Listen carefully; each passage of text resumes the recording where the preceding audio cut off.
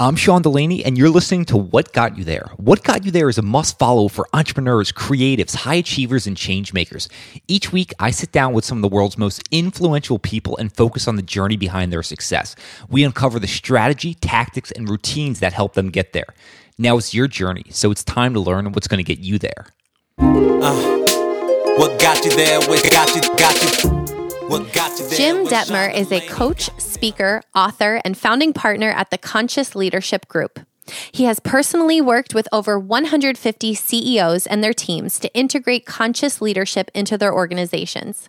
This is a deep and wisdom-filled conversation, which is to be expected when Jim is behind the microphone. Sean and Jim explore how to be fully alive, developing self-awareness, skill development on the path to mastery, how to become a better leader, and even some parenting advice. Sean feels that this is one of the most impactful episodes in the history of What Got You There, so get ready. This podcast is all about uncovering the lessons and wisdom high performers are using to better their life, and one of the most important elements of high performance is your sleep. That's why I'm thrilled to tell you about 8 Sleep. 8 Sleep is revolutionizing what a great night of sleep means. The Pod Pro by 8 Sleep is the most advanced solution on the market. And what it does is the Pod Pro has dynamic cooling and heating with biometric tracking, so you know the exact amount and quality of the sleep you're getting. It comes in the form of both a mattress or a cover you can put on your existing mattress. Get the pod and start sleeping as cool as 55 degrees for those people who like a nice chilly room or mattress, and as hot as 110 degrees. I'm one of the fans of the cooler mattress, so this is perfect for me. The temperature of the Pod Pro will adjust each side of the bed based on your sleep stages, biometrics, and bedroom temperature, reacting intelligently to create the optimal sleeping environment for you. So what's the result of all this? 8 Sleep users fall asleep 32% faster, reduce sleep interruptions by 40%, and get an overall more restful night of sleep. The Pod Pro by 8 Sleep is so popular it's garnered the attention from CEOs, pro athletes, and overall high performers like yourself. Go to 8sleep.com/Sean to check out the Pod Pro and save $150 at checkoff. That's 8sleep.com/Sean. Jim, welcome to What Got You There. How are you doing today? I'm doing great. Can you hear my cuckoo? Oh, yeah, I can. That's the best way to get an episode started. You got the cuckoo in the background. But I'm wondering, as we do get started here, I would love to get warmed up a bit. And I'm wondering, do you have any non-negotiables that you feel you just really need to get in each day, that just move the big buckets forward for you each day? Sure. Yes, I do. So are you talking about non-negotiable practices that I do each day, rituals, if you will? Yeah, I would love to hear that. Okay. Great. Yeah. So generally I do the following. I haven't used an alarm clock for many, many years. So I wake up sometime between 5 and 6 a.m. I go downstairs. I make 1 cup of coffee. One for me, one for my wife. I take it back up to Debbie. That's a non-negotiable, by the way, making her a cup of coffee. The other day, she got up and made the coffee, and I said, nope, you cannot do that. So I make her a cup of coffee. Then after I give her cup of coffee, I come sit back down. This is a little different than a lot of people. I actually scan my world. Now, I don't do anything. I'm not on social media of any kind, but I do look at any texts or emails just to see, because it might have been 12, 14, 18 hours since I checked that. So I just look and see, is anything requiring immediate attention? That takes about 30 seconds. Then I get still and I meditate. That's a non-negotiable. So I do that every day, all the time. After I'm done meditating and getting present, then I go and I write 3 pages. I got the idea years ago from, it's called Morning Pages, and it came from a book on creativity. So I do morning pages. Often, now this is not every day, but many, many days, if you look at the last 2 years, certainly 70% of the time, I then do Wim Hof breathing and yoga. And then by then, Debbie has come downstairs, and a non-negotiable is that we sit and connect with each other for a few minutes. Often what we do is we say, so what came up for you in your morning pages? For years, we've connected for a few minutes before we enter our day. But that idea of writing honestly, stream of thought, anything that is coming to our mind, really opens up a whole new level of connection intimacy in the mornings when we talk. So those are non-negotiables in the morning. I do that every day. And another non-negotiable is I get some sort of meaningful physical movement throughout the day. That occurs generally in three forms. I love to be in nature, so I have a beautiful walk here in northern Michigan that I take through the woods and along the lakes. I play pickleball on a regular basis, and I play golf. So I'll do some combination of 1, 2, or 3 of those, certainly 5 days a week. Yeah. I don't do strength training anymore or any of that stuff. So there you go. Well, it certainly seems like you're hitting the big buckets, right? Like mind, body, and spirit, getting those all warmed up throughout the day. I love the morning pages practice. I also do Wim Hof every single day. That's been one that's been very helpful for me. I'm wondering for you with the morning pages, that's where you're not picking up your pen, correct, during the entire time? That's correct. I would love to know, are there reoccurring themes that tend to come up? Absolutely. So let's talk about, for my morning pages, I always start writing. I actually do it on an iPad. I found that I love to write longhand on my iPad. I like that experience actually better than pen on paper. That's not a small thing, because when I've coached people over the years around things like morning pages and journaling, I tell them to pick a notebook, a journal, a pen that they really love, because part of it is the somatic experience of writing. We could digress onto that. So almost always I begin my morning pages with a brief check-in, just what's here physically, emotionally, intellectually, spiritually. What am I aware of that's here right now? And then I just start free streaming. And there are meta themes that come back over and over again, which are really the themes of my life. Like it would be around, am I experiencing full aliveness in this moment and in my relationships and in my work? Now, that can shape itself different ways, but I'm always monitoring my full aliveness. Jim, sorry to cut in. I would love to know what you think of as full aliveness, just for someone who's not familiar with it. Okay. It means many things to me. One, it means being totally available to this now moment with my complete creative presence. Now, that's a big mouthful, because it includes what does it mean to be in this now moment as opposed to living in the future, living in the past? What does it mean to live in this moment? Second, what does it mean to be fully available to this moment? Most of us are not fully available to this moment because we're still in some sort of reactivity, either related to the past or the anticipation of the future. Or we're not available to this full moment because we have an integrity breach in our life that is consuming some psychic, emotional, physical energy, which we could talk a lot about that, because that's another theme that comes up in my morning pages is my full alignment and integrity. So aliveness and alignment. So aliveness to me means being fully available to this now moment with my complete creative expression. So another part of being fully available to this now moment means that I can experience my experience in this now moment. I can feel my feelings. I'm in touch with my body. I'm aware of both my subtle body and my gross body, my physical sensations, as well as my energetic wholeness, which is part of being fully alive. And then am I able to bring my full creative expression to this now moment, which doesn't necessarily mean in every now moment doing a creative thing, but it means that I am surrendered and available to this now moment. So full aliveness, I'm here now, being with what is, fully available to what wants to be. That's what full aliveness is for me. So I can feel all feelings. I can imagine all possibilities. I'm not encumbered by guilt, shame, resentment from the past. I'm not worrying about plans in the future.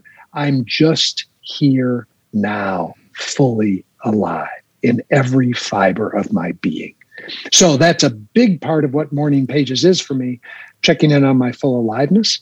And as I mentioned, that usually involves a real quick integrity inventory. Am I in full integrity in this now moment? I've never met anybody who can be fully alive who has integrity breaches. So I check in with that. So those are meta themes that come up. And then I have themes that will occur for a couple of days to a couple of weeks. Like right now, I'm really enjoying the theme of writing how I want to die.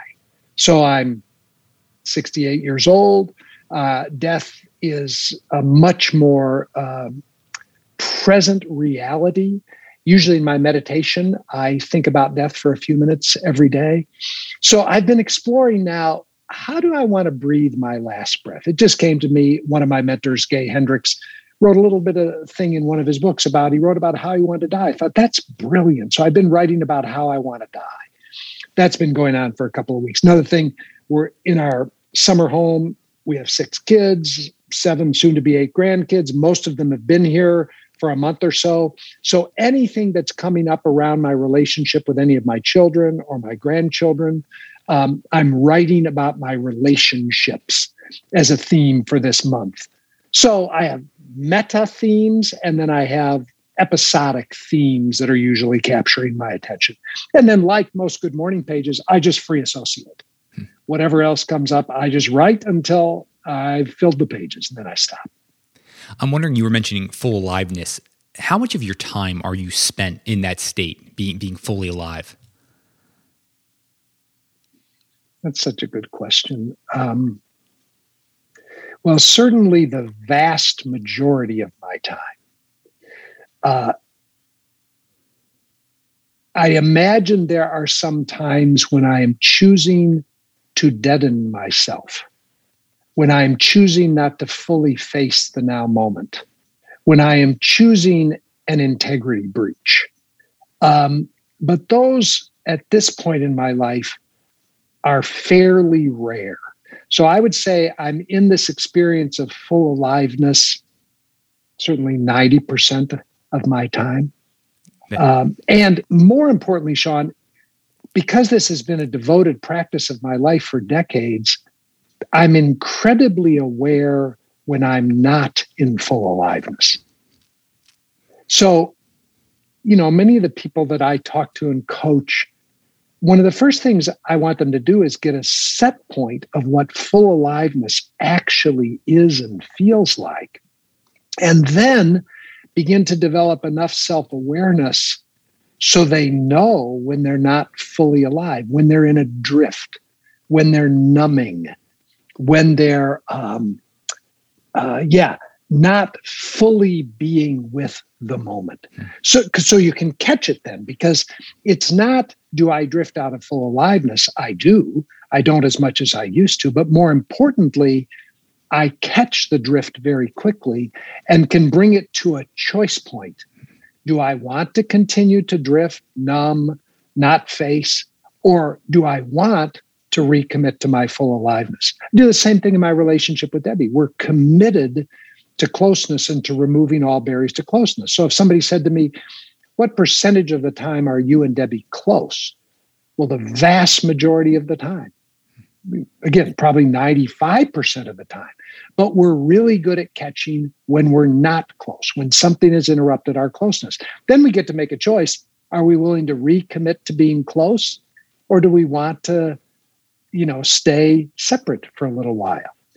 And I don't mean physically separate, because we maintain closeness while honoring the rhythms of physical closeness and separation and all that. I mean, psychically, emotionally, spiritually, energetically, relationally close. So there you go. No, that's so beautiful. I love that moment around the awareness where it's there. And when you're alive to that, you're fully attuned to that. I found that that's just transformational. And I've got so many further layers to go than you, but those little moments, those have been absolute game changers. And you mentioned that just the first mark of a conscious leader is around self-awareness. It's such a vital and important thing. I would love to know for you, how have you gone about developing more self-awareness? I say to people all the time, I'm pretty familiar with 3 ways to develop self-awareness. And there might be others, but these 3 are pretty useful. Number 1, self-reflection. So I don't know many people who become self-aware without some degree of self-reflection. Even, I know you were an elite athlete. I'm not an elite athlete, but I love sports. And like I said, I love pickleball. Well, pickleball has become the fastest growing sport in the world, especially with old farts like me. But, most people just play pickleball casually, and I love to play pickleball casually. But I want to grow in self-awareness. So after a pickleball game, I deconstruct my game.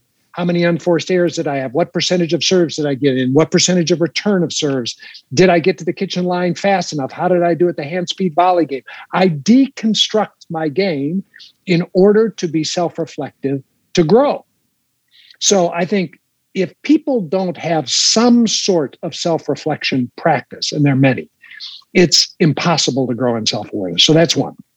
A second way to grow in self-awareness is through instruments. The favorite instrument that I use is like the Enneagram. I think it's an incredibly powerful tool for helping people grow in self-awareness. So there are instruments, tools, Myers-Briggs, DISC, PerformX, MCMI, all those kinds of things. But I think there's a place for tools in growing in self-awareness. There are a couple that I really like. And then the third way you can grow in self-awareness is by creating a feedback-rich environment. Again, most leaders that I know that are transforming and becoming catalytic transformational leaders have a regular practice of self-reflection. They create feedback-rich environments, and they're open to tools that give them a snapshot of their psychology, their physiology, their consciousness, so that they can become more self-reflective. Now, the fourth one, which is becoming more and more standard fare, and it's become part of my life in the last, probably decade or so, is medicine journeys. So psilocybin, MDMA, ayahuasca, peyote, whatever it is, there are things available in the realm of self-awareness, and certainly things way beyond self-awareness, that are available in what I would call conscious medicine states that, many people have been doing for millennia, but are becoming more and more mainstream, since Michael Pollan's book and since all the work that Tim Ferriss is doing around bringing these things into the world. So I'm now suggesting that might be a fourth. I say there are 3. There might be a fourth way to grow in self-awareness that I found personally incredibly valuable. And many, many of the people that I hang out with and work with are using that portal as well. So those would be ways that I think people can grow in self-awareness. I love feedback-rich environments. So I'm thinking for you, the master, what does a great feedback-rich environment look like? And we can use a working context here. I'm just wondering if you have a vivid picture of what that is. Absolutely. So first of all, I always ask people, are they willing to create a feedback-rich environment? Key question. Because everybody says, I want feedback. But if you tell me you want feedback and you're not getting feedback, then I'll tell you better go deeper and see if you're really willing to have a feedback-rich environment. Because wanting feedback and being willing to have a feedback-rich environment are 2 very different things. If people are willing to have a feedback-rich environment, the simplest thing to do is just regularly ask for feedback. Now, the problem is that if you just ask people for feedback, you're not going to get quality feedback. So let's put it in a business context. Let's say that you make a presentation. Let's say you're an analyst and you're working in an investment firm and you make a presentation. After the presentation, go to the relevant parties that you want feedback from. Let's say your manager, maybe your manager's manager, a couple of peers, anybody who's in the room, and say, I would like some feedback. Would you be willing to give me feedback on my presentation? Most people say yes. You don't have to say right now. I give you 24 hours to think about whatever you want. But then here's how you ask for the feedback is really important. Here's a hack. Say to people, I'd like you to give me a number between 1 and 10. 10 being, I absolutely killed it. It was world class. It could not be improved upon. One being, it was a complete clusterfuck. Is it all right to say fuck on your podcast? I don't Sure know. thing, Jim. Yeah. It was a complete clusterfuck. You could not have done worse. Give me a number someplace between 1 and 10. Good. So they're going to give you a number. If you give me a number less than 10, greater than 1, tell me one thing, practical thing I could have done to improve the number from 7 to 8, 6 to 7, 8 to 9. And tell me one thing that I did well enough that you're not giving me a 1. So tell me one thing I could do to improve and tell me one thing I did well enough that you're not giving me a 1. Now, I've found that when you ask for feedback that way, you get much better feedback. You know, some people are really great at giving feedback. Some people aren't.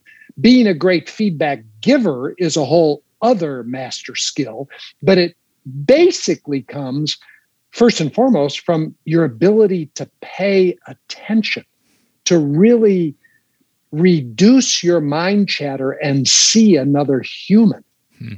So that's the way I like to ask for feedback in a setting like that.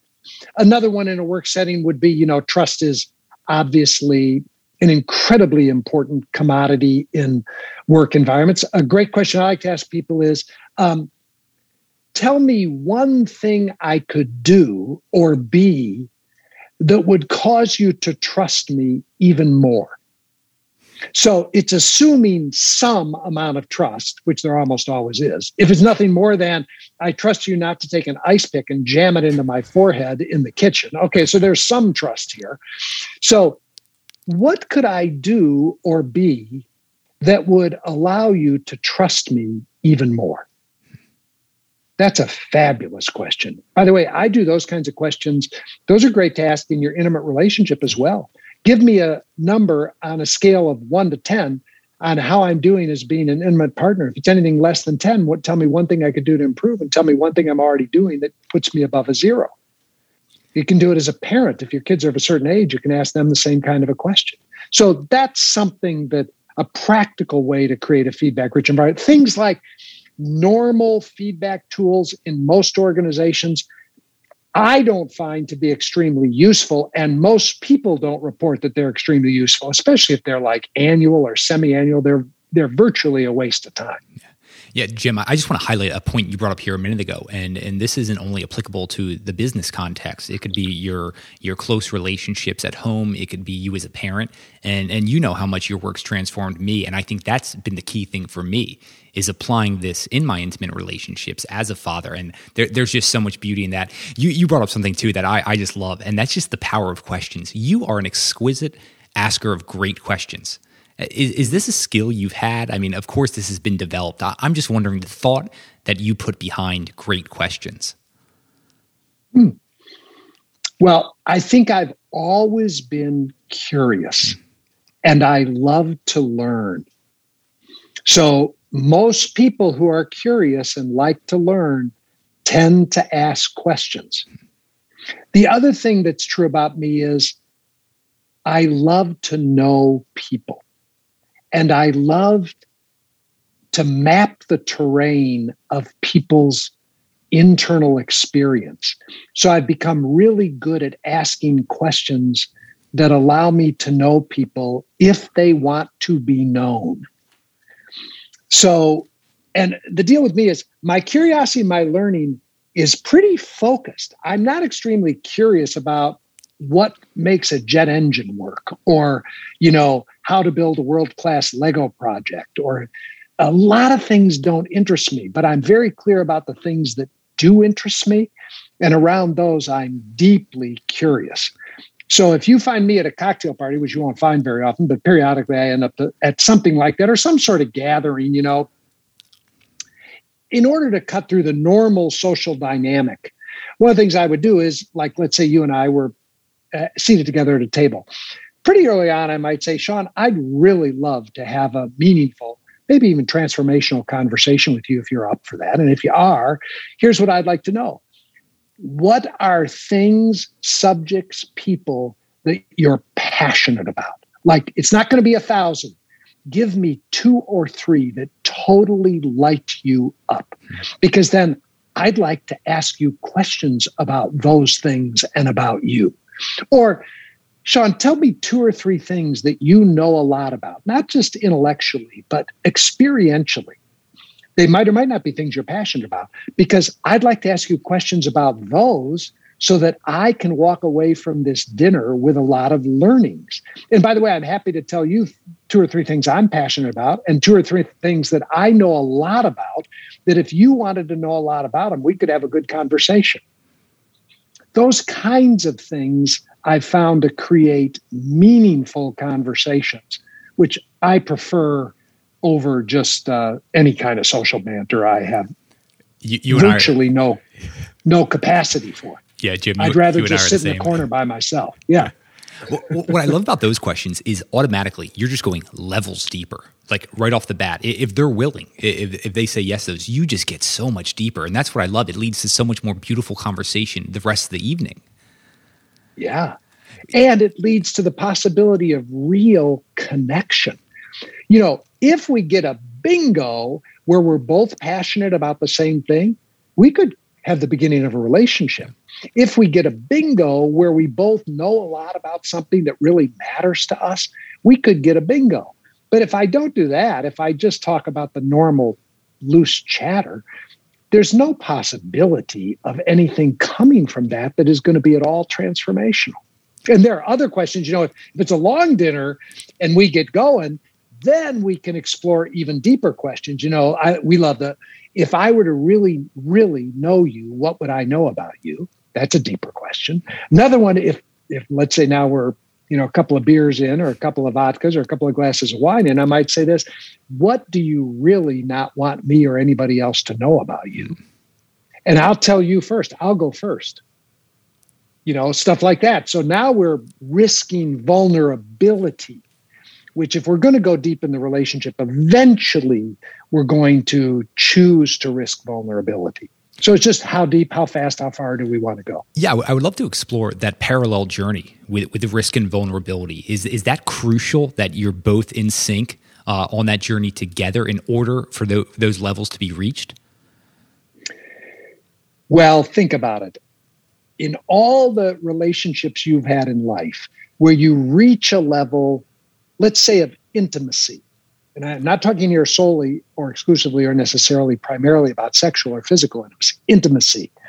I like the word intimacy, by the way. We stick a couple of hyphens in it, and you get into me see. You think about all the relationships where you've gotten to some level of intimacy, some level of connection, some level of alignment, some level of a holy shit moment. Didn't almost all of those involve shared vulnerability? Now, there might be an exception to that if you're in some sort of guided experience where you're with somebody who's guiding. It might be primarily you who's getting vulnerable. But even there, you know, I spend a proportion of my time coaching people. And I say to them right at the get-go, let's just be clear here that this isn't a typical therapeutic relationship where you're going to get vulnerable and I'm going to stay virtually impenetrable. I'm going to reveal to you as much as you reveal to me. Now, I'm not going to necessarily talk about my frustrations that I missed a 6-foot putt the other day and lost a golf match and what that says about my ego and my identity and all that. But anything that's real to our conversation, I'll get vulnerable with.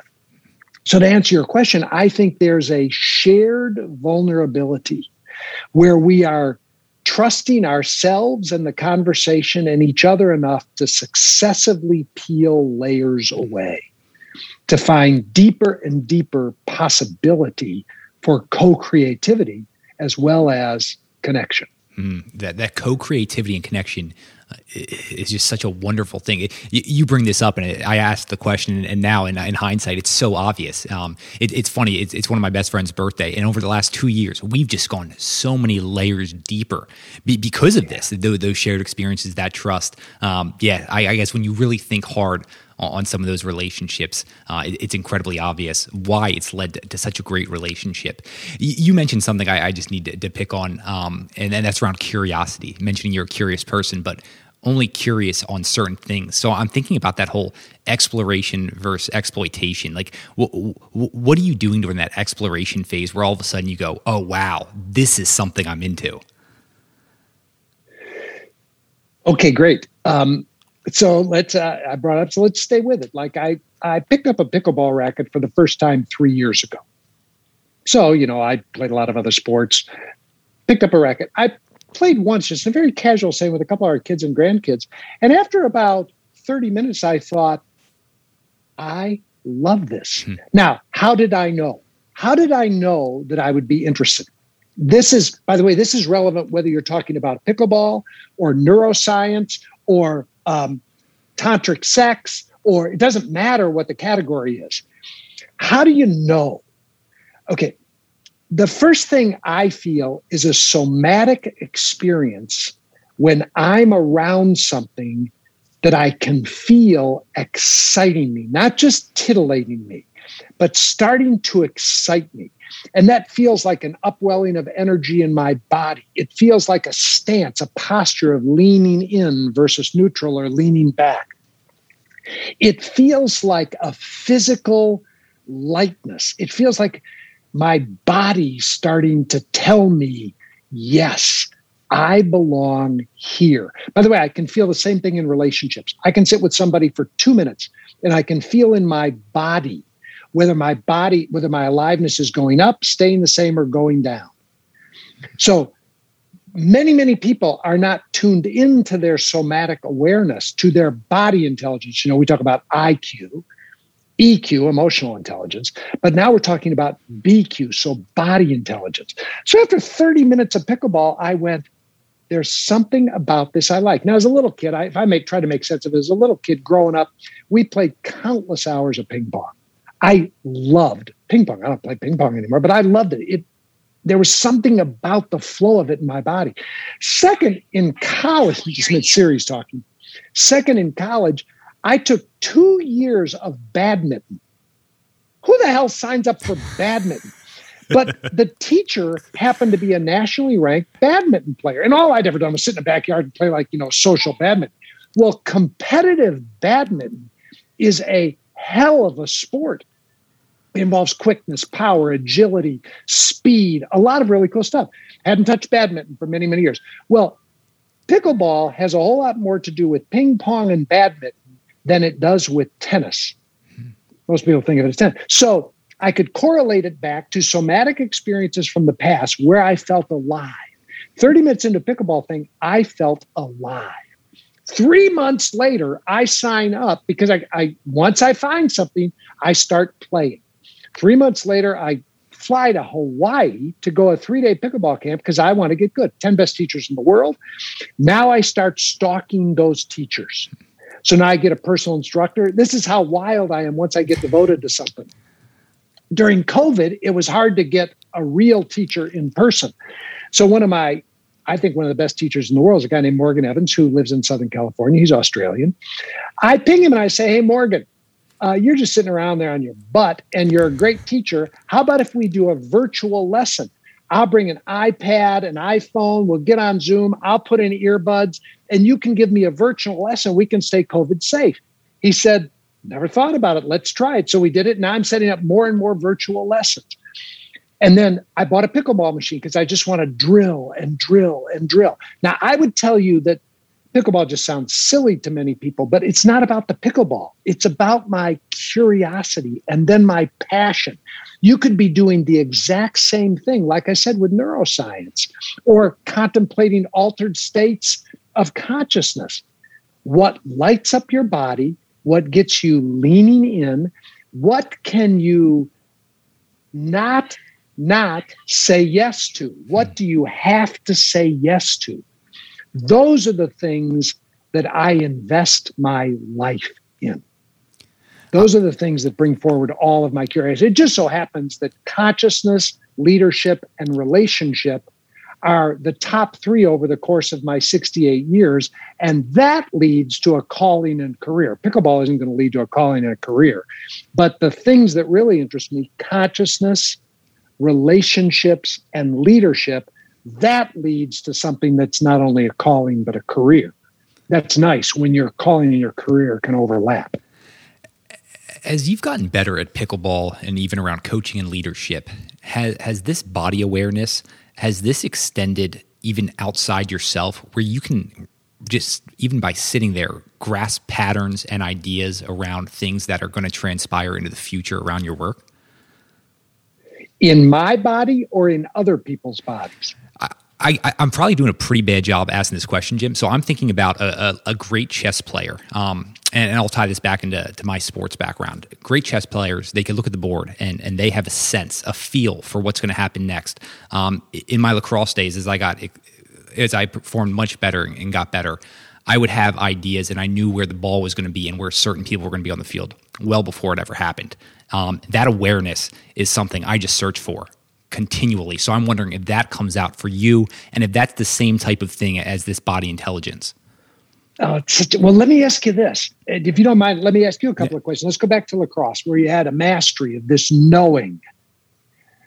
Did you know it in your body?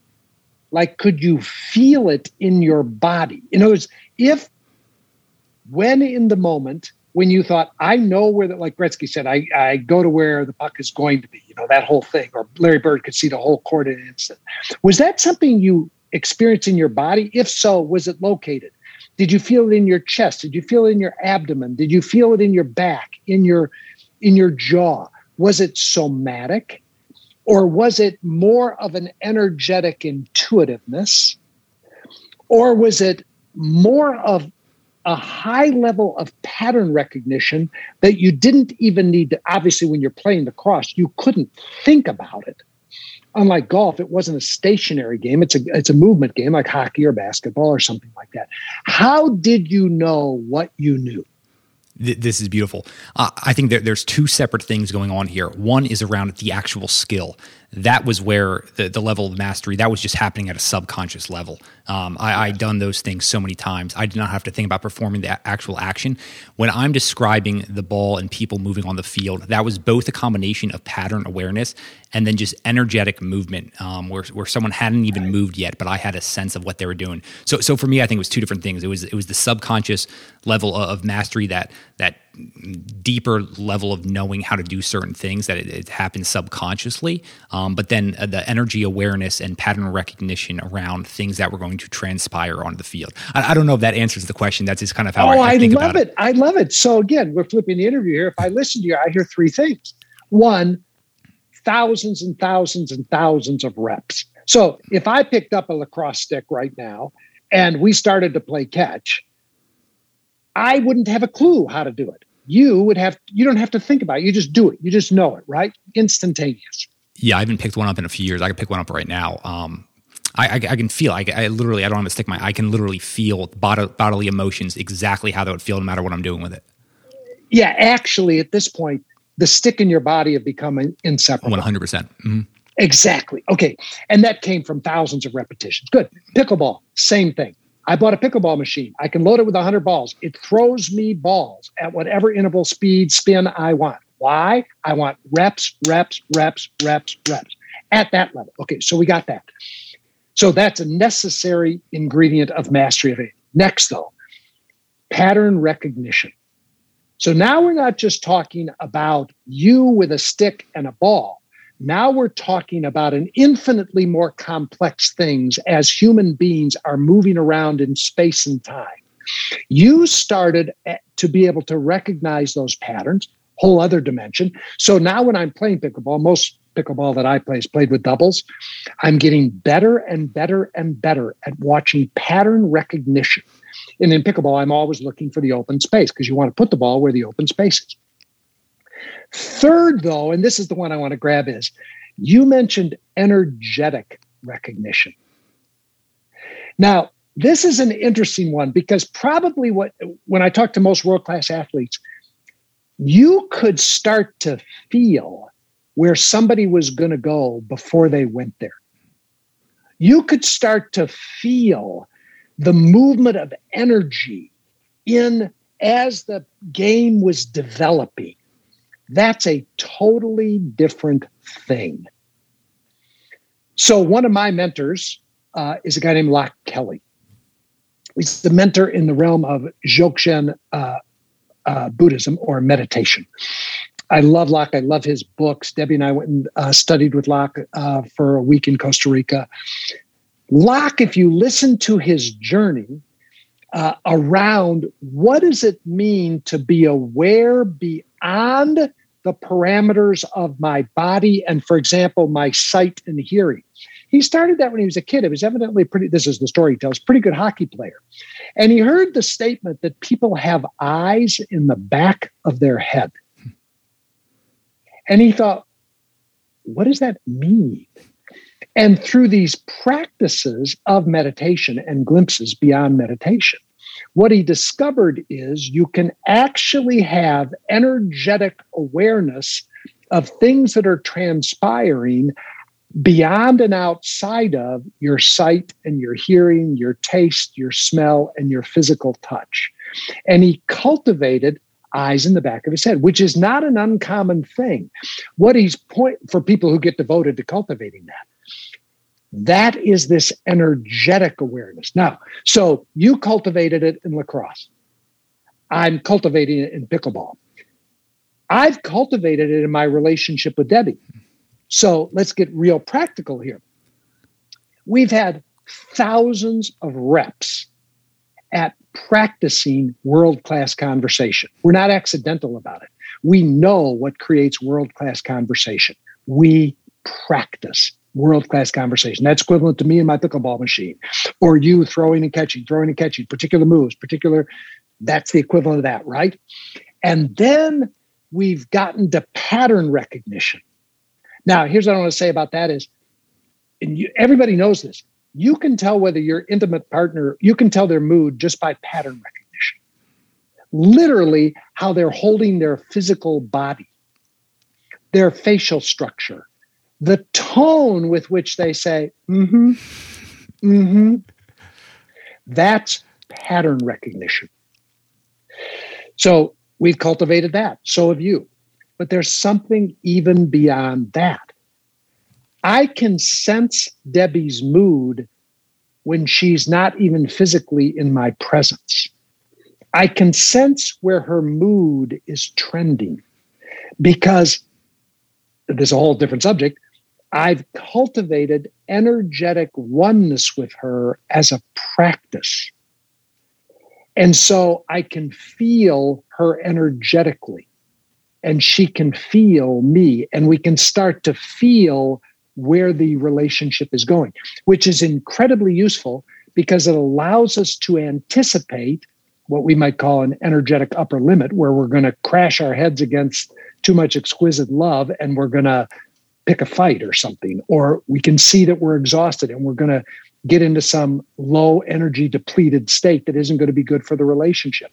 So these three things that you identified, tens of thousands of reps, pattern recognition, and then this other state of feeling energy.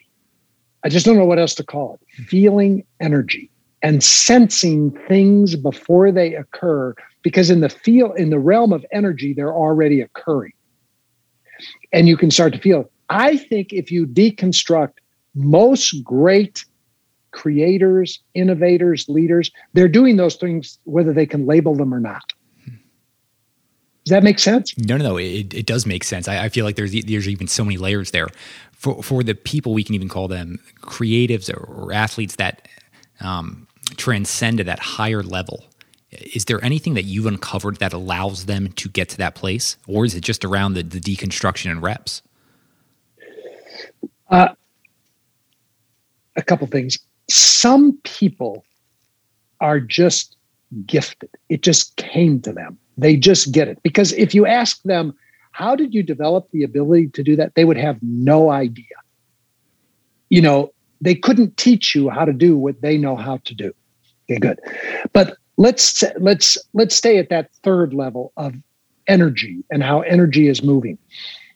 First of all, I think it involves being open to the possibility that there are dimensions beyond the gross sensory experience, the material, that are happening. It requires at least being open to that. Some people aren't open to that. They're radical materialists. They don't believe there's anything else going on other than that which can exist in that plane. Next, once I'm open to it, am I willing to start to learn its language, the language of energy? And am I willing to start to understand how I experience the language of energy? Now, these are big buckets that people could spend hours exploring. And there are people who have spent their life cultivating this, the ability to be with energy, to understand energy, to move energy. So energy healers, shamanic practices, all that stuff that's gone on for years. Again, I want to tell you that most great leaders who wouldn't recognize that there's energy at all, if I start asking them questions, what was your sense of what was going to happen in that meeting? And then they pause and they go, I knew 10 minutes before she said that she was going to say that. That's not just pattern recognition. Sometimes there's something else going on. And I say, because they haven't thought about it, I say, has that been something you've been able to feel much of your life? And then, not always, but you might get something like this.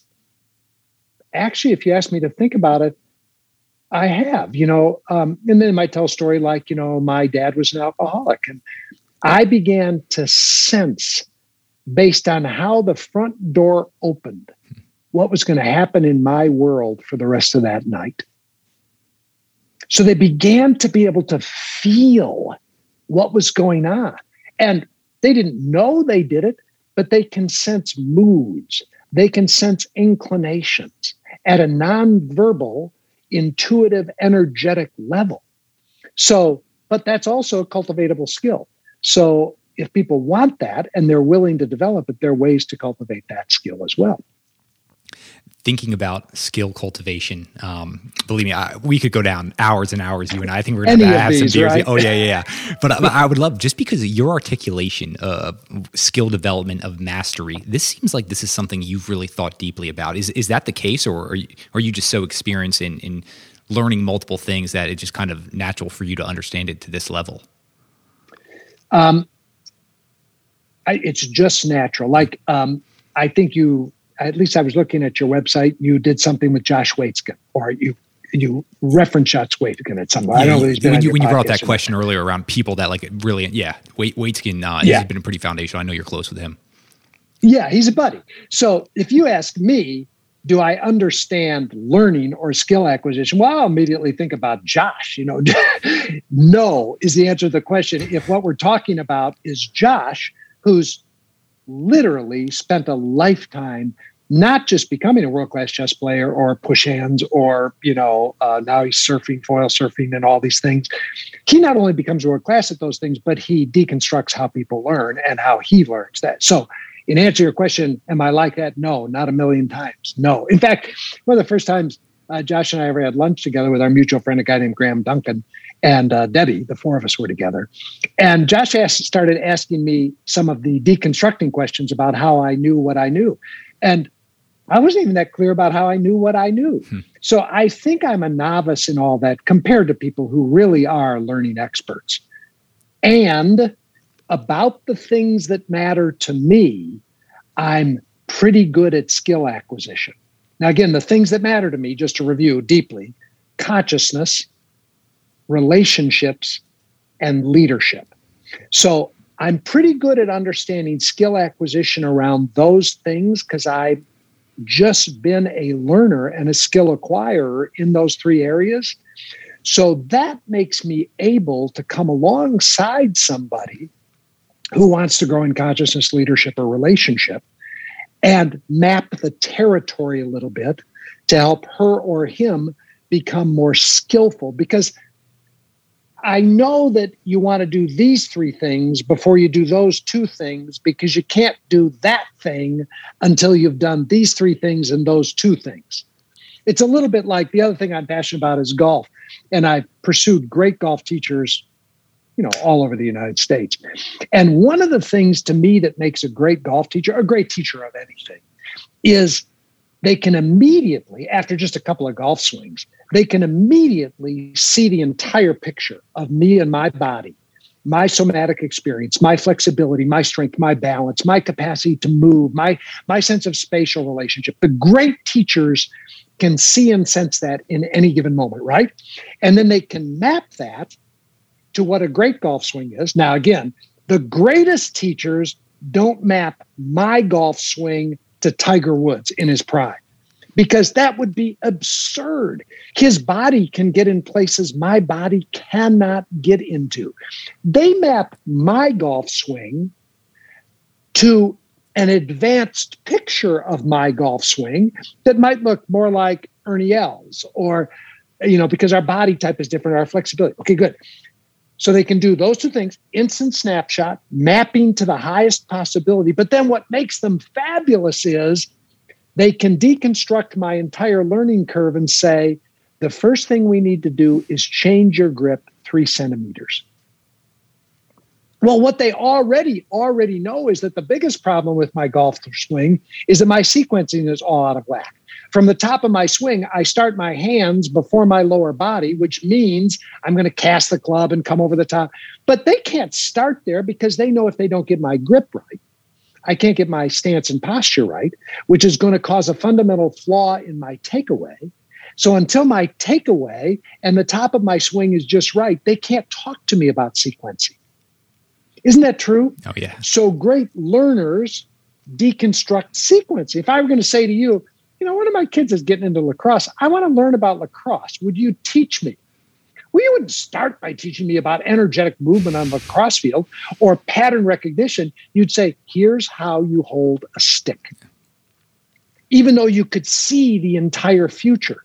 So all that to say, in certain areas, consciousness, relationship, and leadership, but very particular aspects of leadership, I'm pretty good at talking to somebody for a short period of time, getting a glimpse of where they're currently at, seeing the possibility that exists for their future self, and then deconstructing their learning down to a couple of the next steps they need to take in order to get themselves set up. So all that's very circuitous to say, that's what I'm good at. I'm not necessarily good at that like Josh is as a universal principle on how to be a world-class learner. Jim, one of the things I just appreciate so much is the level and depth that you were able to go to basically say that you're not at that level of learning, which is just, I hope people understand that as well. For you, though, I am so curious now, where do you feel you've reached the highest level? We can call it mastery or expertise, just for yourself individually. Well, it would be in those 3 categories. So probably, if you ask me to force rank those 3, consciousness, relationships, whether they be professional or personal, whether they be familial or sociological, and then leadership, I would say I probably have the most understanding and mastery of intimate personal relationships. I would say I am a, I don't know how many levels of black belts there are, but I'm a 10th degree black belt. I would say in the area of consciousness, the difficulty here is I can easily imagine people like Ramana Maharshi or Jesus or Buddha or even contemporaries that, but I know the field. I know the terrain. I have some degree of mastery, especially consciousness, not as an end as itself, but as a means to the end of equanimity, peace, freedom, aliveness. I have a high degree of mastery around that. Not necessarily the stratifications of the levels of consciousness that many of the great traditions have talked about. I don't know much about any of that. But I know a lot about consciousness as a means to being equanimous, peaceful, imperturbable, happy, alive, present. I know a lot about that. And then on leadership, there are many, many people who know a ton more about leadership, but I know a lot about conscious leadership and what it looks like to be a leader who takes radical responsibility for the influence they're having in the world and how to be that kind of a leader in the world. So those are 3 areas that I have some mastery of. They're probably the only 3 areas I have any mastery of, actually. But those have been my life's devotion. We're going to dive into some of the specifics there on leadership. I just love hearing and exploring all this. I'm wondering, though, if you're looking at different chapters of your life, it's pretty remarkable to have that rounded, that skill set. How long have you been in this place where you felt you had this level of expertise in those 3 domains? Yeah, great question. So if we look chronologically, so like I said, I'm 68. I feel like I have had meaningful mastery for the last 20 years. So certainly since my late 40s. If I divided my life, I've never done this before. I might do it this way. I would say in era 1 of my life, which would be early formation, and I'm going to we could subdivide this, but let's say up through my 20s. I was largely experiencing the ache, the existential angst in the center of my chest through the family of origin that I was in, through pursuing things like relationships, through competing athletically, through just the normal development of an ego identity, through getting, degreed and pedigreed. All of that was really in service of me developing the hunger, the thirst, the insatiable appetite for freedom, for peace, for connection, for the big things that would drive me all of my life. So one of the things I do, this is important, when I work with leaders, when I coach them, is I want to find out through inquiry with them, what are the big things that have been driving them since they were a little kid? Because it's still driving them. So for me, one of the questions that's been driving me relationally since I was a little kid is, if I am just who I am I lovable? Or do I have to do something, for me, largely meet the needs of other people in order to be lovable? That question was in me from the time I was a little kid. And in one form or another, I've been exploring that. Some leaders I work with, it would be this: do I have value apart from what I do? That question has been in them since they were a little kid. By the way, these are the people who become great doers, great achievers, people like you, people who become world-class athletes, then world-class entrepreneurs, then great podcasters. Often what's motivating them is a drive to do. Now, if you ask them, what's driving you? If they get still enough, quiet enough, if they go into the shadow, if they go into the basement, if they go in and explore the deepest, darkest place, what they discover is, I don't believe I have value apart from doing. For others, they might be asking the question, is the world fundamentally a dangerous or safe place? And their whole life, that's the question they've been asking. Now, they ask it at very practical levels and very deep and existential levels. For others, it might be, what is under my control and what isn't? And how do I relate to control? There are these fundamental questions. So for the first 25 years of my life, I was deeply embodying those questions. Now, I was beginning to try to answer them, but I was more feeling the pull of the question. When I work with people, one of the questions I want to know is, what's the question you've been asking all your life? That's a really good question. What is the question, whether you like this word or not, what is the question that your soul is hungering to know the answer to? God, that's a good question. That's a great question. And that's not something you say, just let's go have a beer and tell me your soul's deepest question. But that is the kind of thing where you go sit in silence, solitude, and fasting for 5 days until everything gets stripped away and see what's there. That's the kind of thing you discover in a medicine journey. That's the kind of thing you discover, in deep, deep reflection. Okay, that'd be the first period of my life. Then the next period, let's say my 30s and 40s, I was looking to answer the question. The question of, am I lovable apart from giving and meeting the needs of other people?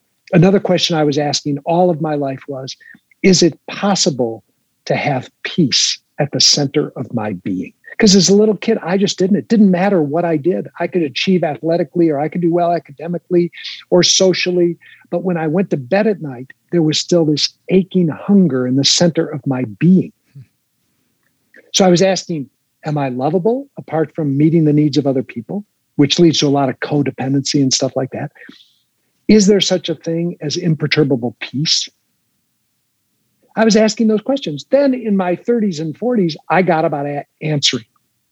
And I had a lot of trial and error, a lot of failures. That didn't answer it. And I was deeply devoted to spirituality. My advanced degree is in theology. I explored that realm as a possibility. I got some answers, but that was my first career. I became a minister at the largest church in the United States. I mean, I was at the pinnacle of that career, and I just quit and walked away because I thought, this isn't answering the deepest questions yet. And so then I started this pursuit of, 30s and 40s, finding technologies and modalities that answered those questions, not at a theoretical, but at an experiential level, which included creating some deep, deep relationships where I found that I am not only lovable beyond my ability to help others, care for others, love others, my lovability is permanent, and it's not what I get from other people. It's found in this now moment.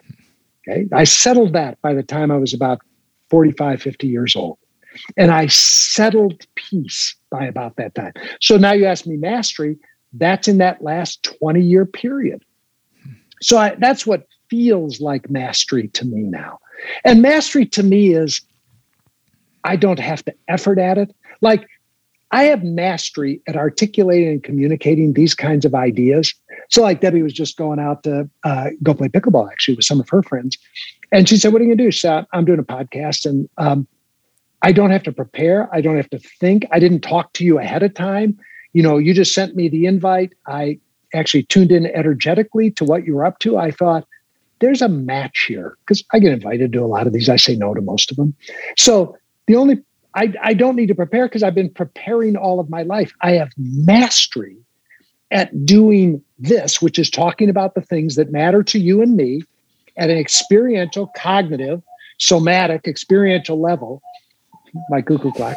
That's mastery that I've had, like I said, for about, 20 years. I'm wondering if while you're able to step back and analyze this, are there things you would have stripped away sooner? Or holes you went down that just led you in the wrong direction, right? Like we always analyze successes. I'm also wondering about analyzing some of these failures where you're like, you know what, maybe I could have sped this up, and maybe the answer is, you know what, no, you can't speed this up. That's the point, Sean. I don't know. Well, there are two ways to answer it. The way I would answer it is, I couldn't have sped it up, and I couldn't have done anything other than what I did. I love it. I just couldn't have. Yeah. This was my path. Now, Deb and I joke all the time. Like, I have a fairly traditional educational background. I went through, K through 12, and then I immediately went to college, and I majored in business management and economics. And then I worked for a couple of years, and I spent 4 years getting an advanced degree in theology. And, some of my peers are a little bit older than me, are kind of the gang that went to Harvard and started doing a combination of things. They dropped out of Harvard. They started doing, LSD. And then a ton of them went to India and started meditating earlier and all that. And every time I hear any of them, and, I love their writings and what they've done in the world, I say to Debbie, God darn it, I wasted a bunch of time in college and graduate school in theology. I should have been in an ashram learning how to meditate and find transcendence. But it wasn't mine to do, but if you're looking for, so first thing I'd say to most people is, they're on their path, and their path is perfect, and you can't hurry it up. It's just going to be what it's going to be, and it's going to take as long as it takes, and you'll get where you go. That's actually true. Now, at a practical level, I would say to people, when you're pursuing learning, there's an ability to know sooner rather than later whether you've exhausted this teacher, this mentor, this experience, this clan, this tradition, whether you've exhausted the learnings. I tend to be a guy who is incredibly loyal, so I can get in something and stay beyond the learnings. Now, again, at the highest level, that was my path. That's what I had to learn. But now I do teach people, have you gotten all the learnings that were yours to get out of that relationship? Whether it's an intimate relationship or a business relationship or a therapeutic or a coaching relationship. And I think it's useful to ask, have I gotten all the learnings? And becoming skilled at when you have gotten all or most of the learnings so that now you can move on to the next experience, the next clan, the next tribe, the next mentor, the next coach. So you get the learnings. I think there is something about that can be incredibly useful to people. I just wrote a blog post on, are you completing or quitting in your life? And it's a very, it's a delicate thing because quitting a relationship or a circumstance, did I quit the job or did I complete the job? Did I quit my marriage or did I complete my marriage? Did I quit at that party on Friday night when I left or did I complete?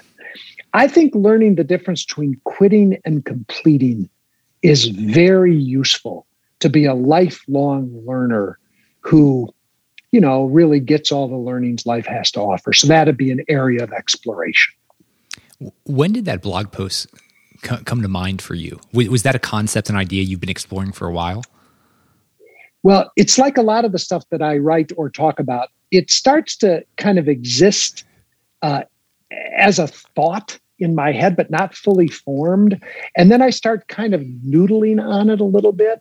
And then often there will be a circumstance in life. Like the particular circumstance here is a really good friend of mine was in a forum. Our organization leads these things called forums. It's a gathering of 6 to 10 people who get together to practice consciousness, leadership, and relationship. And he was choosing to leave the forum. And so he called me, and it wasn't a forum that I led. I was not connected to it.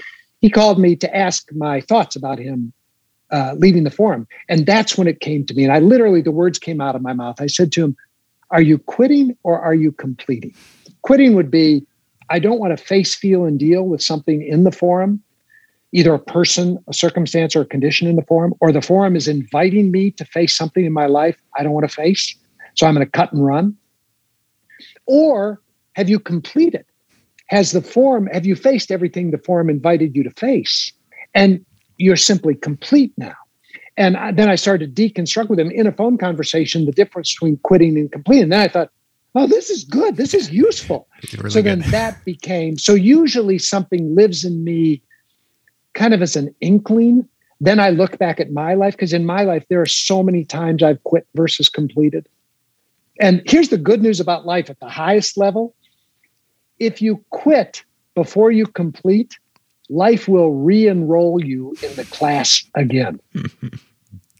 That's beautiful. So true. I quit my first marriage before I had completed it. And, at that stage of my life, I thought it was all about my wife and all that, and blah, blah, blah, blah, blah, which was utter bullshit. I hadn't completed what I joined the marriage to learn and what we committed to learn. I don't think she'd completed either. So I quit. Well, guess what? All the same stuff still shows up in my relationship with Debbie. The difference is, for whatever reason, I've chosen to stay in it and complete it. I've quit jobs. I've quit projects before they were complete. Completion, by the way, isn't a matter of duration. You can be complete. I will actually check at the end of our time together, am I complete with Sean? Now, it might mean that I would send you a follow-up email or something, or just say, hey, can we have a 5-minute conversation? And it might mean I've learned to live pretty much in a state of completion. So I would be complete. I think people who live free, alive, liberated lives learn to complete, not quit. So that's kind of the way that blog post came, which way a lot of stuff goes. Oh, and often I'll be listening to somebody else and they'll say something. It might be a major point, it might be a minor point, and they'll say something, and it's like that little phrase that they said, I can't let go of, or more importantly, it can't let go of me. And then it just starts having its way with me, which looks like when I go for my walks, I'm thinking about that thought. I'm exploring that thought. That's another way that ideas often come to me. I say all the time, I've never had an original thought in my life, and I really do think that's true. For a while, I felt guilty about that because I would be around all these people who purported to be original thinkers, and I thought, fuck, I've never had an original thought in my life. I really do think that's true. I'm not sure there are any truly original thinkers, but I'm not one. But I do populate my life with thought streams by people who I think are wonderful at exploring consciousness, relationships, and leadership. And then often a little phrase they say will stick with me. And then it gets run through my system and maybe comes out in a different way than they said it, which I'm perfectly happy with. I'm just a translator, I'm more of like an alchemist. I bring a couple of ideas together that wouldn't normally live together. Like I'll bring, let's say, David Allen and Getting Things Done together with Sam Harris and What It Means to Wake Up. Okay. And then that'll become something I'll say or a blog post, something like that. Oh, I absolutely love that. Do you have any idea, you know how much you've impacted me, your work, a lot of the little phrases, any idea which phrase of yours, it's actually one of the commitments that just, I could not escape. It was just around me. That's actually is viewing everyone in this life as an ally. I was going through a certain business thing, and it could have been a very difficult end to a type of relationship in the business world. And I came across your work at the perfect time. And it was, oh, no. This person's an ally in my life to teach me the lessons I need. This literally is an absolute life changer for me. I still can't escape it. I just love that one so much. It's so beautiful, isn't it? And it actually broadens out beyond people. I say if there are people, circumstances, and conditions, so people are people, circumstances is a big category. COVID is a circumstance, for example, or the weather is a circumstance. And then there are conditions. Like, let's say, you have a physical condition that has a diagnosis, whatever that is. People, circumstances, and conditions. In my experience, I'm either viewing people, circumstances, and conditions as obstacles and impediments to me getting what I think I want, or as allies and equals. That equals is a really important piece. And in my experience, it's actually a choice.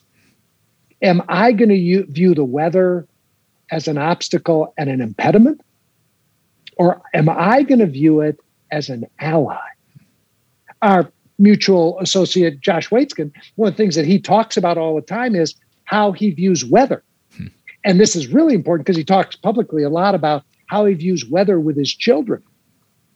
So, a lot of parents view inclement weather as a day to stay inside and do whatever you're going to do inside.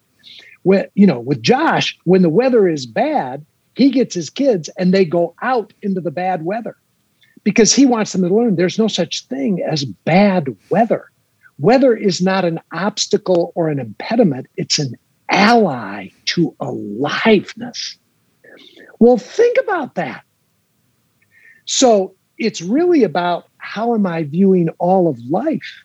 Is life showing up, people, circumstances, and conditions, as an ally that's here for me and my learning? Or is it showing up as an obstacle and impediment? Now, what you always have to clarify, and you know this if this has been one of your practices, it doesn't mean that person in that business circumstance was necessarily an ally for you getting what you wanted at a transactional level in the deal.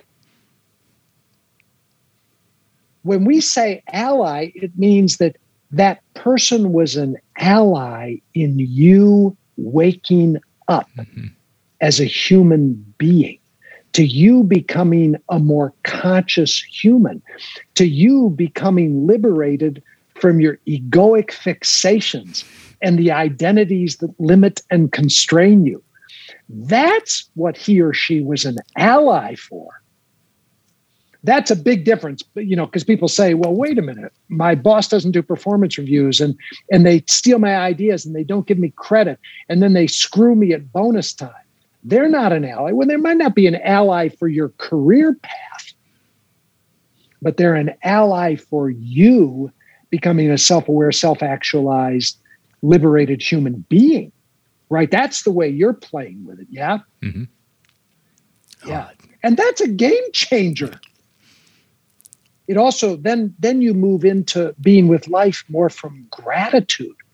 So again, if I illustrate it, Josh gets up in the morning, he looks out and he goes, okay, nor'easter blowing through, it's going to be a shitstorm out here. And he goes, oh my God, am I grateful.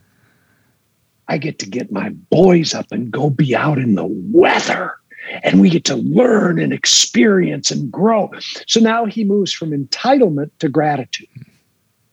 You in that relationship with that person, if you practice it, you stop being entitled for the person to be different and you start being genuinely, not fake, genuinely grateful for them being the way they're being because you get to get the learnings. That changes your whole relationship to life. Oh, it truly does. It transformational. It really does. Yeah. This is what I love. Like we can stumble across certain ideas, certain people, you being one of them for me, and just little things. Another thing, I mean, this is like the huge part of your work is just the difference between above the line and below the line. And I would love to just cover this because I think this is another one of those just game changers. When we can actually be aware of where we're at, are we above or below the line? I would love for you to slightly explain this and just get your latest thinking around it. Yeah, great. So it goes in the bucket of self-awareness. Do I have enough self-awareness to be able to locate myself? And the phrase we used, which we actually got from Gay and Katie Hendricks, the simple model we use is above and below the line. But if you map it, it's just simply this. In any given moment, if I locate myself, am I in a state of fear or am I in a state of trust? Just start there. And it's real simple. People can ask themselves, am I in a state of fear or am I in a state of trust? Now, for most people who begin this journey, they don't even know what fear means to them. They think of fear as they're watching like a scary movie or, they are about to be in a car wreck. But we know that fear can manifest as fight, flight, freeze, faint. Those are the four ways that fear, and I guess fawn is the new one. So some people, when I say to them, are you in fear right now or are you in trust? And they would say, well, I never get scared. I say, well, let me ask you this. Do you ever get angry? Do you ever get aggressive? Because anger and aggression are the fight side of fear. Now, there's a healthy anger and there's a healthy aggression, and there's a not so healthy one that comes because I'm not fully facing my fear. So in this moment, am I in fear or am I in trust? Another way of saying it, in this moment, am I in reactivity or am I in creativity? Reactivity means that I'm at the effect of the circumstances. Creativity, like we said at the very beginning, means that I'm fully present and all options are available to me. Another way of saying it is, in relationship, am I in drama? That's below the line. Or am I in collaboration, co-creativity? Which state is our relationship in? So one of the things I've learned over the years is that unless you can locate yourself in any given now moment, first of all, you lack self-awareness. Second, you lack the freedom to choose to shift your consciousness if you're willing to. And as you know, since you're familiar with the book, My experience is that most people spend most of their time below the line, in a state of reactivity, in a state of fear, in a state of drama. By the way, that's not bad in my judgment. It's not bad. It's actually natural and normal. They're just trying to survive. Another way of saying it is, am I in survival mode, or am I in a state of thriving? Those are very different energetics. So most people spend most of their time below the line. That's okay. The first thing I want them to do is just to be able to identify that. Wow, today is whatever it is, Wednesday, and I'm below the line. I'm in a triggered, reactive, threatened survival mode. Super. Most of the leaders that I coach, most days, that's where they are. But then we start to map what's available to you when you're below the line. There's certain things that are available when you're in a reactive state, literally based on the chemicals and based on the physiology of a reactive state. Certain things are available there. But there are other things that aren't available there, like high-level problem solving is not available from below the line. Well, what's required of you right now is survival, instinctual reactivity, what's needed right now? Or do you need to be doing some high-level problem solving? Intimacy in relationships isn't available from drama. It's available when we're in co-creativity in a high state of trust. What do you want in your marriage? Do you want intimacy or do you want drama? Some people actually want drama. But before you can decide what you want to be creating in your life and what you're willing to create, you have to locate yourself and determine the consciousness that you're currently in and what you can or cannot do from that consciousness. So the first question I ask people I coach is, I'll tell them to actually use an app like Mind Jogger or Randomly Remind Me, and just program it to ask them 7 or 8 times throughout the day, where are you? Are you above the line or below the line?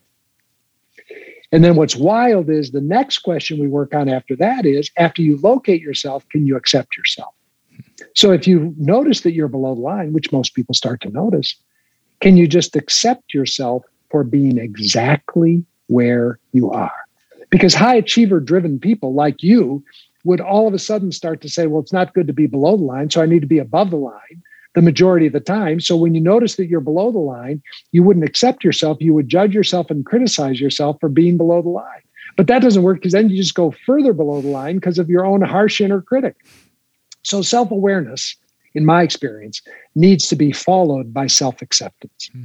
Those two go together. Self-awareness, self-acceptance. Or another way you might say that is truth needs to be followed by grace. Because oftentimes self-awareness is truth. And sometimes the truth stings, it hurts, it undoes us. And that truth needs to be followed by grace, which is kindness, gentleness, love, understanding. And a lot of leaders need to grow in self-awareness, but most leaders need to grow in self-acceptance. Most great athletes didn't become great athletes by becoming extremely self-accepting. You didn't. You couldn't tolerate mistakes. You couldn't tolerate it if you made a mistake in lacrosse. You deconstructed it. You went back. You used that fuel of competitive drive, self-improvement to get better, better, better, better.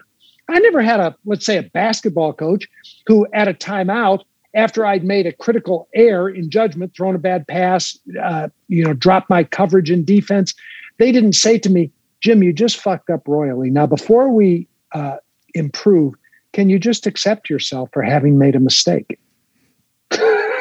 What coach ever said that to you? Especially because whenever you're below the line, you're just scared. Even at the highest performing level, when you make a mistake, if you're a natural human being, you're going to feel some amount of fear. It could be fear about loss of control, or fear about a loss of approval, or fear about a loss of security. So underneath making a mistake, like if there was a time you should have, is it called a goal in lacrosse? I forget. Is it Correct, a goal? Yep. Yeah. Obviously you should have scored a goal and you didn't. And you have a reactivity. Might be first thing you feel is pissed off. But if we could pause right then and stop the whole world and sit together as two men, I would say, what's underneath your anger right now? And if you sat long enough, you would say, fear. I'm afraid we'll lose the game. I'm afraid I'll lose the confidence of my teammate. I'm afraid I'll miss that opportunity the next time. I'm afraid I won't get a scholarship to the college I want to go to play lacrosse. I lived in Baltimore for a while. Johns Hopkins was out there. And they, at least when I was out there many, many years ago, they were like the high point of lacrosse, really, really good. And I might not get a scholarship to Hopkins. Okay, good. Now, again, what I'm saying is once you feel that fear, imagine if a coach took you aside and said, Sean, I want you to know that it's okay to be scared. Your fear is welcome here.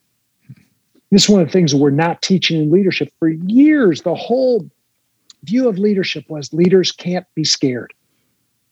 And they can't, for God's sake, they can't tell their followers they're scared. I think that's crazy talk. Leaders are human and they get scared. And here's what happens. If a leader is scared and won't admit that they're scared, their followers can literally smell their fear. And then the leader becomes incongruent because they're saying, there's nothing to be scared of. And everybody goes, you have your head so far up your ass you can't see straight, because we ought to have fear. There's healthy fear. Fear is good. But great leaders now can say to their followers, based on our last quarter's performance, I just want you to know, I was awake at 3 this morning and I had some fear. So if you're scared, you make sense to me. You're not crazy. But here's what I'm doing with my fear. I'm not being paralyzed by it. I'm not being immobilized by it. I'm not going into the deep, dark cavern of fear. I'm using fear to make me pay attention and be awake. So I welcome your fear. And let's use it to pay attention and be awake. If your coach would say, it's okay to be scared, Sean, I just want you to transmute that fear into awakeness and get your learnings from missing that goal. Let's get our learnings, but we don't have to deny our fear. So that's what I mean by below the line. I'm scared. When I'm above the line, I'm in a high state of trust. I think that's a transformational paradigm. And every great tradition has a version of that. Nothing new. We didn't invent anything. Everybody's got some version of that. Are you in the flow state? That would be above the line, or not. That would be another way of communicating. You know what it is as an athlete to be in flow state. You can't be in flow state from below the line. Yeah. Flow state occurs above the line because you're actually in a state of relaxed trust. You're trusting those 10,000 reps with your stick. You're trusting your pattern recognition. You're trusting the energy flow. You're trusting your teammates. If you're at the highest state, you're trusting the goodness of life, that it's for you, whether you win or lose. That doesn't mean you're not a competitive killer, but you're trusting learning. Once you can relax into that trust, then flow state becomes available to you. From a contracted fear state, you can't possibly be in flow. Then you become mechanical. Then you start trying to run a play versus pattern recognition. So this is why the triangle offense that Phil Jackson brought to the Bulls was so transformational, because it required flow state. That's what the greatest athletes know, the greatest musicians, the greatest artists. And all that is another word for being above the line. So then I would just say, are you in flow right now? Or are you contracted into density? And what most people notice is they're in density much of the time. Well, what does it look like to be in flow state when you're parenting your 5-year-old? What does it look like to be in flow state when you're making love to your beloved versus just mechanically having sex? What does it look like to be in flow state when you're writing a blog post or doing this podcast? Are we in flow state right now? It's really a good question. Not that the other is wrong, but until I can't shift what I can't notice and accept. So that's what we mean by above and below the line. So many just amazing questions you brought up, Jim. I'm having one of those experiences where I feel like I'm kind of just like levitating, watching this conversation and just being totally absorbed in what you're saying. This is beautiful. I know we're going to close up in a minute here and hopefully complete this, but you just mentioned something that's just like top of mind for me. So I have 2 young boys under the age of 3. You just mentioned parenting. I would love just some parting advice and wisdom for a young new parent. How can we be better with our approach to that? Okay, here's a couple things top of mind. Number one, get clear. Did you say 2 boys? Yep. Yeah. Get clear that those boys have come here to teach you, not the other way around. Now, there's some things you need to teach them, like they'll probably be better off if they know how to hold a fork. They'll probably be better off if they don't stick the fork in the light socket. So there's some things you need to teach them and blah, blah. But I'm telling you, most parents are way overinvested in teaching their kids, especially because they're teaching their kids in order for their kids to appear a certain way, because their parents' identity is invested in how their kids look, act, and behave. This is why you get parents standing around, 4-year-olds playing soccer, screaming at the top of their lungs, kick the ball, kick the ball.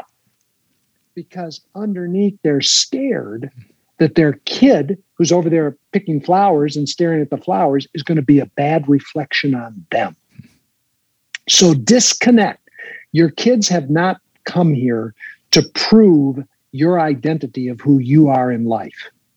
Let them have their own identity. Therefore, they've come here to teach you, like your little kids under 3. So what are their exact ages? So my one, he's turning 3 in a week and a half, and my other one's turning 1 in a month and a month and 10 days.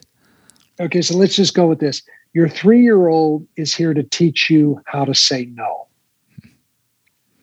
how to develop a separate identity and to like what he likes and to say no to what he doesn't like. So he doesn't like broccoli, so he says no. He doesn't like it when you say it's time for bed. He says no. He's here to teach you about the value of saying no, because most of us have become so socialized, we've lost our no. He's here to teach you about healthy rebellion. He's here to teach you all kinds of things. Your 1-year-old is still here to teach you about bonding and what it looks like to trust and to surrender into being held. I mean, I could go on and on and on. So I tell you, quit looking at your kids as clay to be molded and start seeing them as the Buddha and Jesus who've come here to teach you. Just that shift move alone. Like before you discipline your kids, ask yourself this question: what can I learn from what they've just done that is about my development as a human? Now, you might want to, if they're painting on the wall, you might want to stop them from painting. Then do your own timeout before you put them in timeout so you get all of your learnings. And we could go on and on and on, because another thing I'm passionate about is conscious parenting and what that looks like. There's so many, like parenting our children from below the line is very different than parenting our children from above the line. When are you going to come out with conscious parenting? I don't know. When I cannot not do it. We did a class on it and people loved it. Yeah. It was really fun. Jim, your work, you already know, has just been so transformational for me.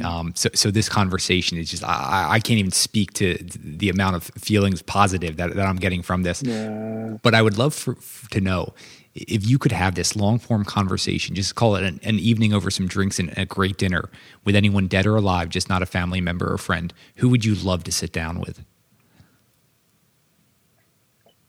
Well, it's interesting. Somebody asked me that the other night, and actually my top of mind answer was Sam Harris of the Alive people.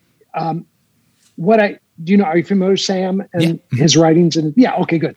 So what I love about Sam is, what interests me is he brings together a deep commitment to total liberation through transformational insight into the nature of the mind. So he covers off meditation, all that stuff, and brilliance around things like neuroscience and politics and all that stuff.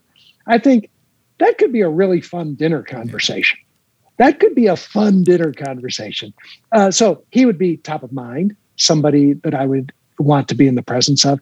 And then dead or alive, the dead people would be anybody, and this would include the typical people, Buddha, Jesus, Ramana Maharshi, Lao Tzu, Anybody that we could have dinner together and a word would never need to be exchanged, and I would experience the deepest truth of reality from simply being in their presence. So there's a list of those people. That's actually my goal. I want to be a person, even though I love words and I love articulation, I'm believing more and more that it's being in my presence that creates change and transformation. And it's not my presence, it's that I'm simply a channel for the presence of love, whatever you want to call it.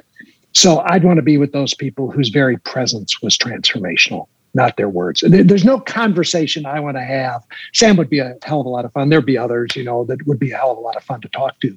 But the thing I'm really looking for is people who, being in their presence, you would never be the same again. Never, ever. And they wouldn't need to say a word to have that happen. 250 plus interviews. Not one person has said that. And I think that's the greatest answer I've ever heard of that question. Yeah. You've literally just opened up a whole new portal that I want to explore in my life.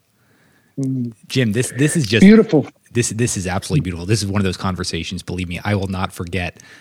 Your big book, 15 Commitments of Conscious Leadership, has been a game changer. Of course, I'm going to have that linked up in the show notes, the website. Where do you want listeners staying connected with you? I can't imagine they don't want to explore further around conscious leadership.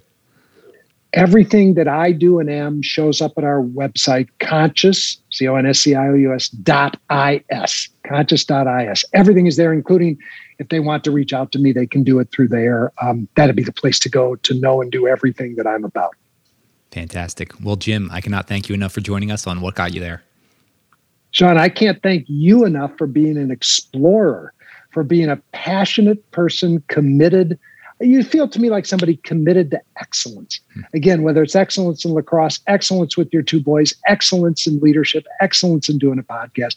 And I can feel both the manifestation of that excellence in you and the ache in your soul that has driven you to that level of excellence. Nobody's as excellent as you are without an ache in their soul. So I can feel both, and I honor both of those in you.